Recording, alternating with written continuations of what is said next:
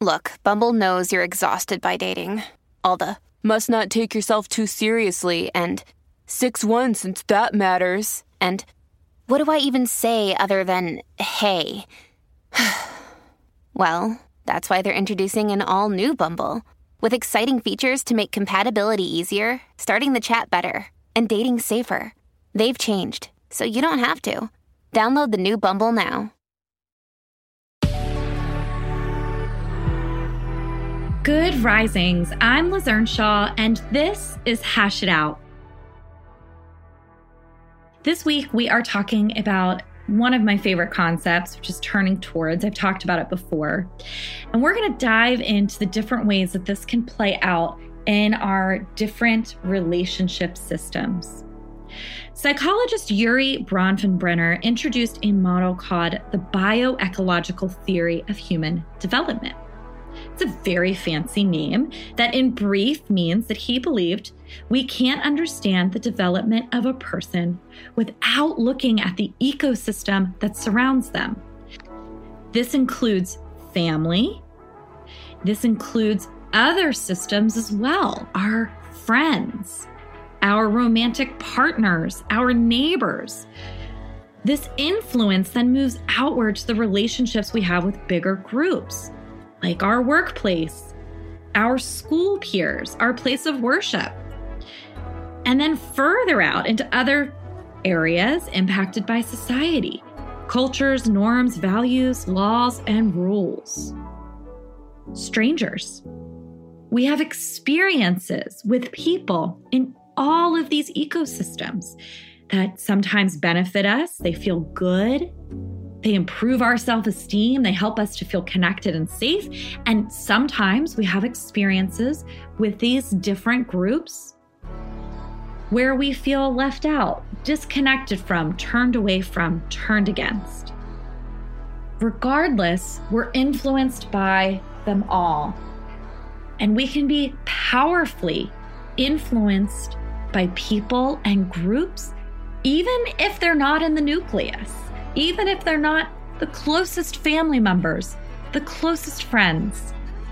The other day, I was perusing Twitter, I was scrolling, and I found a tweet from someone from the handle at Uhhmmily, which is UHHMMILY, and I think their name is M.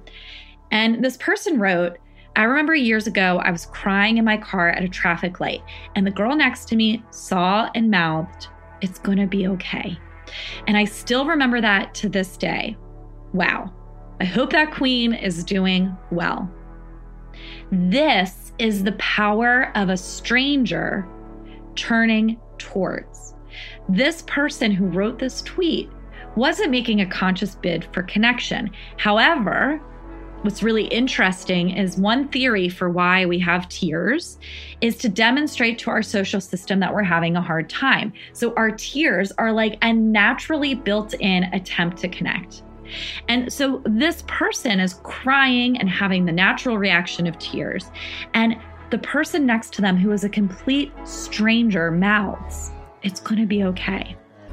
When I read this tweet, it made me remember a personal story. I remember I was a teenager and I had just gotten terrible news. I was driving in my car. I was going to a friend's house and someone called to tell me that my very, very dearest friend's mother had just died in a car accident. And I remember hearing the news and I think I just hung up my phone.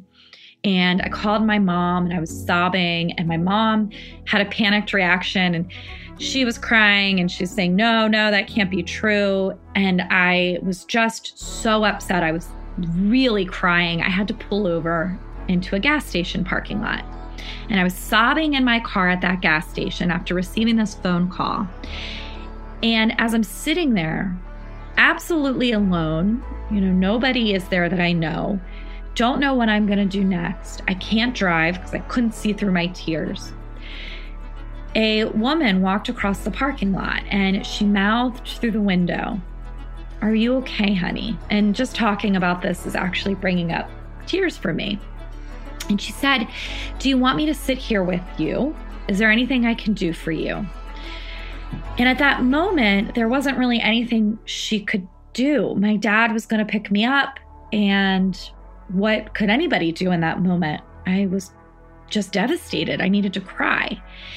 And I told her it's okay and that they could go. And I didn't really make a ton of eye contact with her. I didn't converse with her. But I'll never, ever forget how kind and really courageous it was for that person to come up to me in that way. And I'll always think about the fact that they might not know that I still remember them to this day. I mean, this is decades later, and I still remember them coming up to me. I actually still remember the person's face and how sweet that was to do that. And maybe this person doesn't know how appreciated they are because I didn't accept their offer. I couldn't even really make eye contact, but I did. I deeply, deeply, deeply appreciated it. And so this is a good reminder that even if an offer isn't accepted, even if your response to someone's conscious or unconscious bid isn't accepted, that sometimes it still really touched them. And so I want to encourage you, as you're listening, to first think of a kindness from a stranger that you still remember, where they responded to your bid, your need in that moment for emotional connection. And I want you to think of a time you did that for someone else. And I want you to assume that even if that person didn't give you all the thanks I'm sure they wish they could give you now, that they might have felt similarly to how you felt when a stranger extended kindness to you. And if you want to be really inspired, you can actually go to my Instagram. I posted about this a few weeks ago, so you have to scroll back, but you can find the post where I reposted what the person said about their traffic light experience.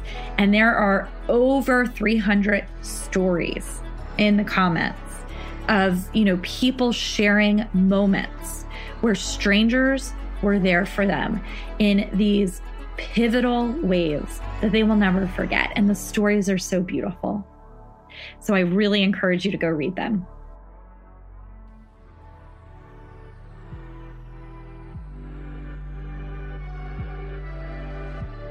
I'm Liz Earnshaw. You can find me on Instagram at Liz Listens. Thank you so much for being here with me today on Good Risings. We love to hear from you, so please take a moment to leave a review.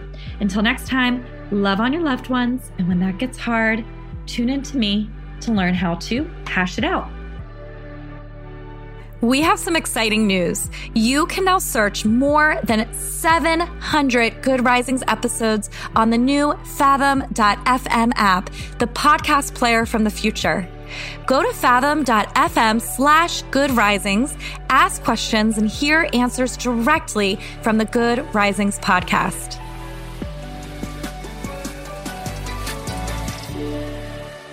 Good Risings is presented by Cavalry Audio. This is the story of the one. As a maintenance engineer, he hears things differently. To the untrained ear, everything on his shop floor might sound fine, but he can hear gears grinding or a belt slipping. So he steps in to fix the problem at hand before it gets out of hand. And he knows Grainger's got the right product he needs to get the job done, which is music to his ears. Call, click Grainger.com, or just stop by. Grainger, for the ones who get it done.